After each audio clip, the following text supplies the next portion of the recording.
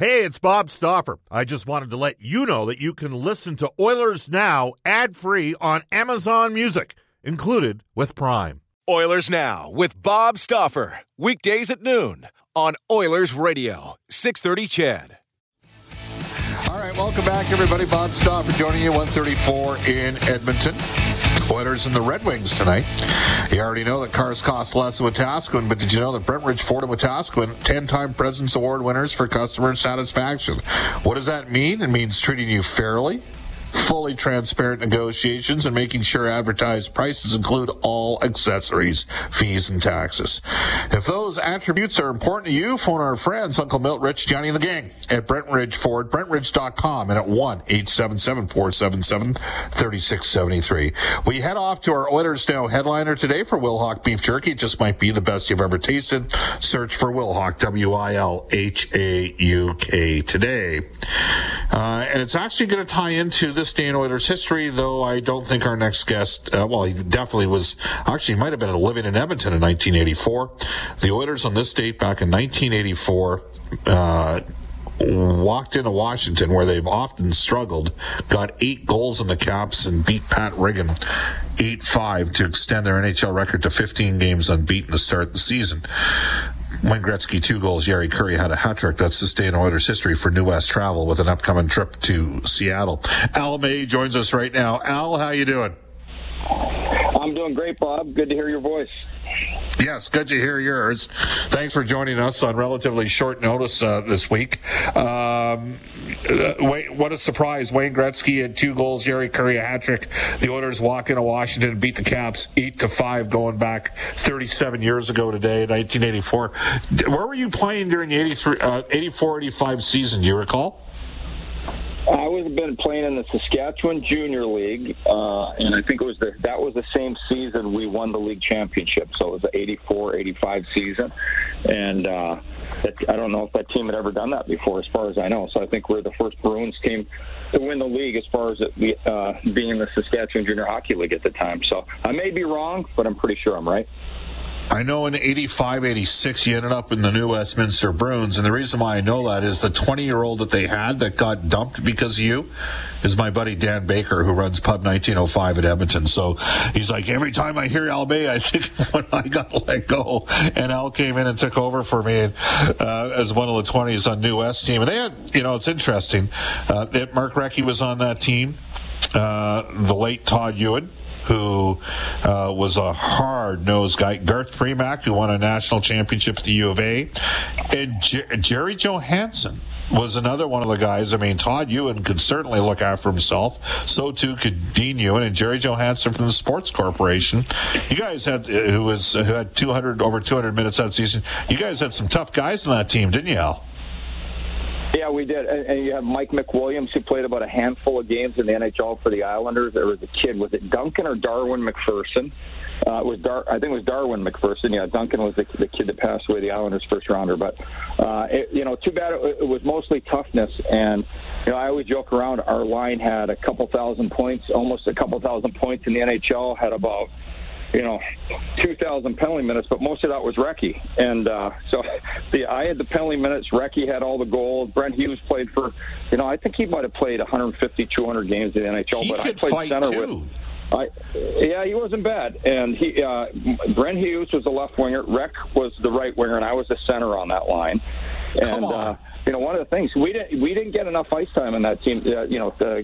Ernie McLean loved, no matter what type of penalty you took, it was a good penalty. So the more bad penalties you took, the more ice time you got to play, because he was a very prehistoric, one of the greatest people I've ever met in hockey, though. But once I figured that out, and I never like to take bad penalties, I usually like to go to the box with someone else and, create havoc or do something to turn the game around. But once I realized that, I started to have to take penalties. I'd just be as reckless as we could.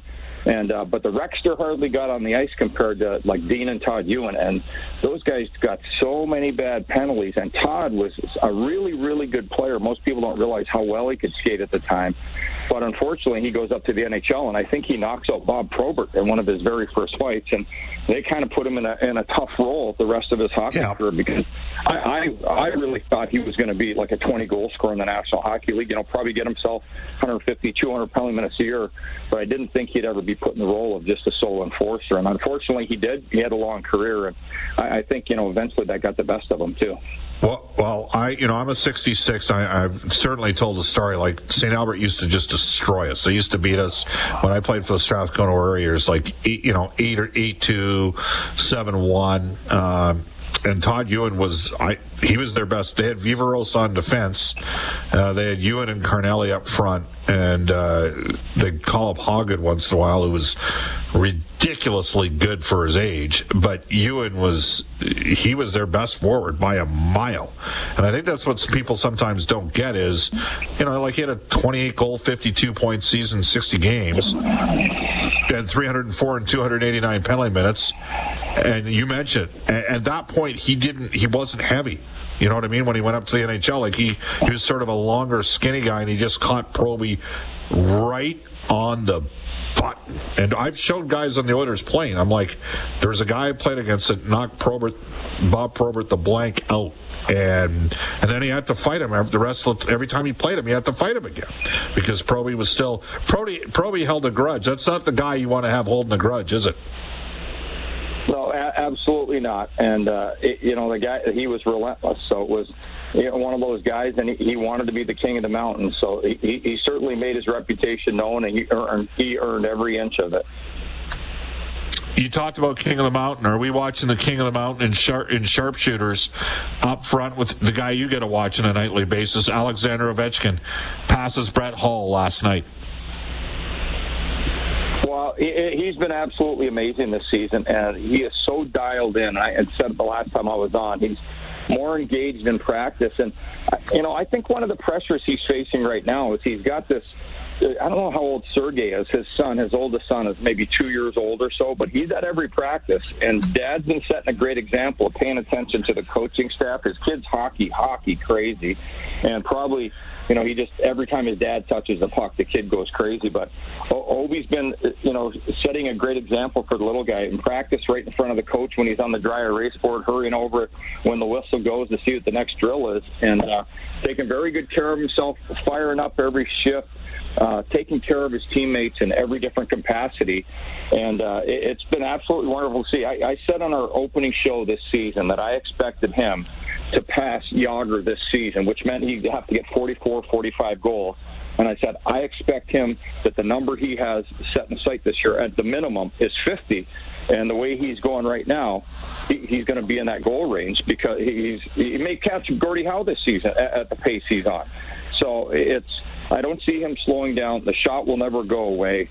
As long as those legs are healthy, he's able to fire the puck. But he's doing so many great things right now. The other night he had a great back check on a breakaway where he got the puck away from the player that was leading the charge, and just get a great sweep check, jumped over the player, grabbed the puck, threw it in the corner as he was diving. So he's been doing a lot of great things this season, and he's one of the funniest shot blockers in the league. He's like a kid playing street hockey out in front of his parents' house with the kick saves. But he's just been going great this season. It's been so fun to watch, and I've been pretty lucky. I always say it. I got to go up. Grew up season tickets watching Wayne Gretzky, the Alberta Oilers, the Edmonton Oilers, then Gretz, and getting to play in the NHL with Gretzky and Lemieux against those guys, and with for a short time. But it's been covering this guy for the last 13 seasons has been absolutely spectacular. We're joined by Al May, longtime Washington Capitals broadcaster. I'm going to ask you about a couple other guys. Connor McMichael, a late first-round pick in 2019 out of the London Knights, involved with Team Canada at the World Juniors for a couple goes. Looks like he's starting to gain a little bit of headway here. Well, one of the biggest things, he was really fighting the puck, and there's so much to learn. It's the hardest position to learn, and it's defense first, but playing center ice, there's so much responsibility. And he's been there. He's been kind of caught in no man's land a lot, watching and maybe not moving his legs sometime, and some of the junior cheating.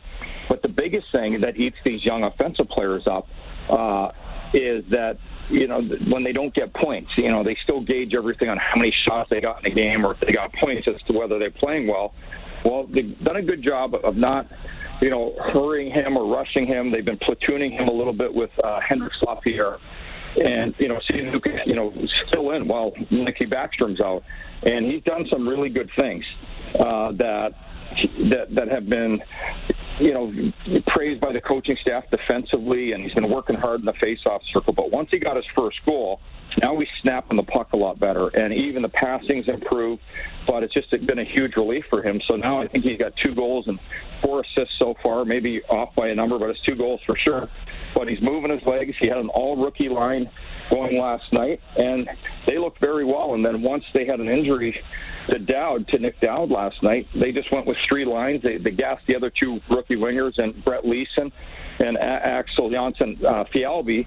And it was McMichael playing every third shift, sometimes every second shift out there, and even let them take defensive zone starts, which a lot of coaches, they kind of baby their younger guys, and they don't give them those starts. So he's held his own in all areas of the ice right now.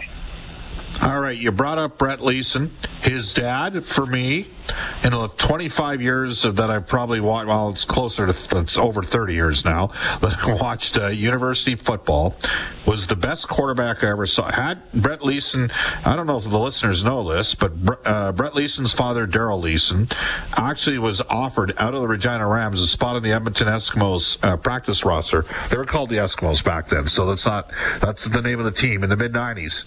And he had an opportunity to stay on that roster. Ronnie Lancaster offered him a spot on the team at that time before he'd ever gone to play for the University of Calgary or later the University of Regina. He was playing senior football in Calgary. Brett Leeson's dad, Darryl Leeson, a 6'4", 230-pounder that could flat out spin it, and he could run. He was playing senior football until his late 40s in Calgary and was dominant. So a late bloomer himself. Brett Leeson is a late bloomer. How has he performed in Washington since coming up? Well, I think one of the things last year and the last couple of years with COVID and everything, I'm not sure he was prepared to play pro hockey and, had done all the necessary things and realized, had a pretty good junior team. They lost in the Memorial Cup, if I'm correct. And, he was drafted in the first 3 rounds as a 19-year-old, which was kind of an odd move, I thought, by the Capitals at the time over Alexei Protas, who played there as well, who went in the 3rd round, who was an actual 18-year-old.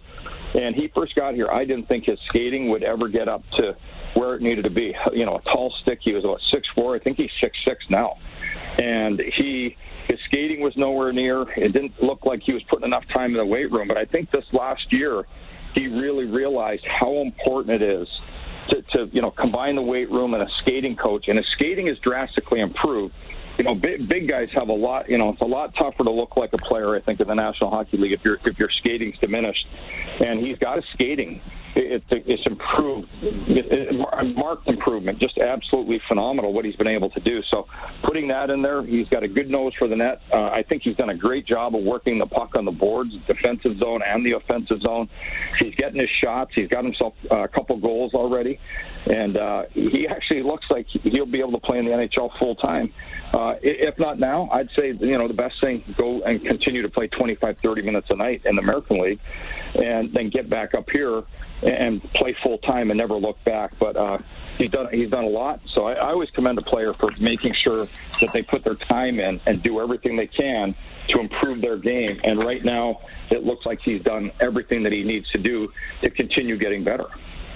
Our American political correspondent and Washington Capitals analyst, just kidding, Al May joining us right now. Al, look, you played for the Oilers. You've repeatedly told our listeners you watch the Oilers all the time. Were you surprised at all in the comeback against the Rangers the other night? And your thoughts on the McDavid game-tying goal? No, I'm not surprised because I'm not sold on the Rangers right now. I know they have the Norris Trophy winning defenseman, but he's more of an offenseman to me right now. And they've got a young, defensive core. But once the Oilers put the pedal to the metal, and it just seemed that McDavid was upset with something. I'm not sure what it was, but those guys just went to the next level. I didn't know he had that many more levels, but what he did the other night, he and Draisaitl, I thought Darnell Nurse, it was just it was like they were playing with children in the third period. And they just kept going and going and got faster and faster. I just thought that was the most spectacular goal I've seen in quite a while. And I'm sure he's going to continue scoring better goals than that. But that was just absolutely fantastic. And I had to turn that game on, watched it late night. I was actually lying in bed watching the end of that game. I just could not believe the comeback. But it doesn't surprise me, because they have so many good skaters on that team now. And that's, I'd said that in the past. They had too many guys that resembled a fifth or a sixth defenseman in the lineup at the same time. Too many guys that look like 11th, 12th, 13th forward in the lineup at the same time. The skating's drastically improved on that team. The speed element, the guys that can, move the puck, pass it in stride, shoot it in stride, keep possession. They're so much better in every aspect of the game now. So that team is going definitely in the right direction, and it's not just two guys right now. I think they got a great roster, and maybe they have a tweak here or there. I think Duncan Keith's been spectacular for those guys. And watching that power play, I have not seen in this era of overcoached hockey a power play that is so fluid and so free-flowing. It's almost like watching the Golden State Warriors in their heyday, how well they pass the puck, move it around, and no one's in one set position. So there's no way a penalty-killing unit or a penalty-killing coach can figure out what they're doing right now. And I don't think anyone's going to be able to figure that out. And it's just going to have to be, at some point, they're going to have to put their four best shot blockers out there and be diving all over the place and tell the goaltender, you take care of the top of the net, we'll take care of the bottom. Because that puck is moving so fast, I don't think there's any way you can chase after any of the puck carriers. Hey, you want Freaky Friday for you? You mentioned Golden State. You know who's got the best record in the Western Conference in the NHL? The Edmonton Oilers. Their record is 9-1. Do you know who's got the best record in the NBA right now in the Western Conference? The Golden State Warriors. They're 9-1. The Edmonton Oilers are 3-0 away from home. Golden State is 3-0 away from home, and Golden State is 6-1 at home, and the Oilers are 6-1 at home. So there you go. And are the Golden State Warriors playing the Detroit Pistons tonight? You know what? I didn't go that far ahead and look at it. So I can tell you this: they're not playing them in Detroit. I know that for sure. Absolutely. Hey, Al, great stuff. Love having you on the show, my man. We'll touch base in a couple weeks, okay? Hey, it's Kaylee Cuoco for Priceline. Ready to go to your happy place for a happy price? Well, why didn't you say so? Just download the Priceline app right now and save up to 60% on hotels. So whether it's Cousin Kevin's Kazoo Concert in Kansas City, go Kevin, or Becky's Bachelorette Bash in Bermuda, you never have to miss a trip ever again. So download the Priceline app today. Your savings are waiting. Go to your happy place for a happy price. Go to your happy price, Priceline. Take care. Talk to you then. You bet. That is Alan May. It's 1:51 in Edmonton. We'll wrap up Oilers Now after this. Hi, this is Connor McDavid from your Edmonton Oilers, and you're listening to Oilers Now with Bob Stauffer on 630 CHED. Quick text from our Ashley Fine Floors text line. Hodgie says Glenn Gulutzan is a year older than Daryl Leeson and played football with him in Hudson's Bay, Saskatchewan. Crazy how much talent came out of a small forestry town in northern Saskatchewan. Trent Yanni is also from Hudson Bay. I've had this conversation with them both Trent Yanni and with Glenn Gulutzan about Brett Leeson and Daryl Leeson. And late bloomer to say the least, but Daryl Leeson was best Canadian quarterback I ever saw. Could have asked to play in the CFL out of junior football. That's how good he was back in the day. All right, we will mention to you that the best pizza in the city is still making a great Royal Pizza, Pizza Pasta, and so much more. Edmonton owned and operated for over 50 years. For a menu and a list of their 14 Edmonton and area locations, go online at royalpizza.ca or download the Royal Pizza app from the App Store. Stauffer recommendation at Royal Pizza, the Mediterranean chicken. Brendan Escott is no longer a fan of the Texans, the Houston Texans, but he still likes the Texan from Royal Pizza. We mentioned this day in Oilers history for New West Travel.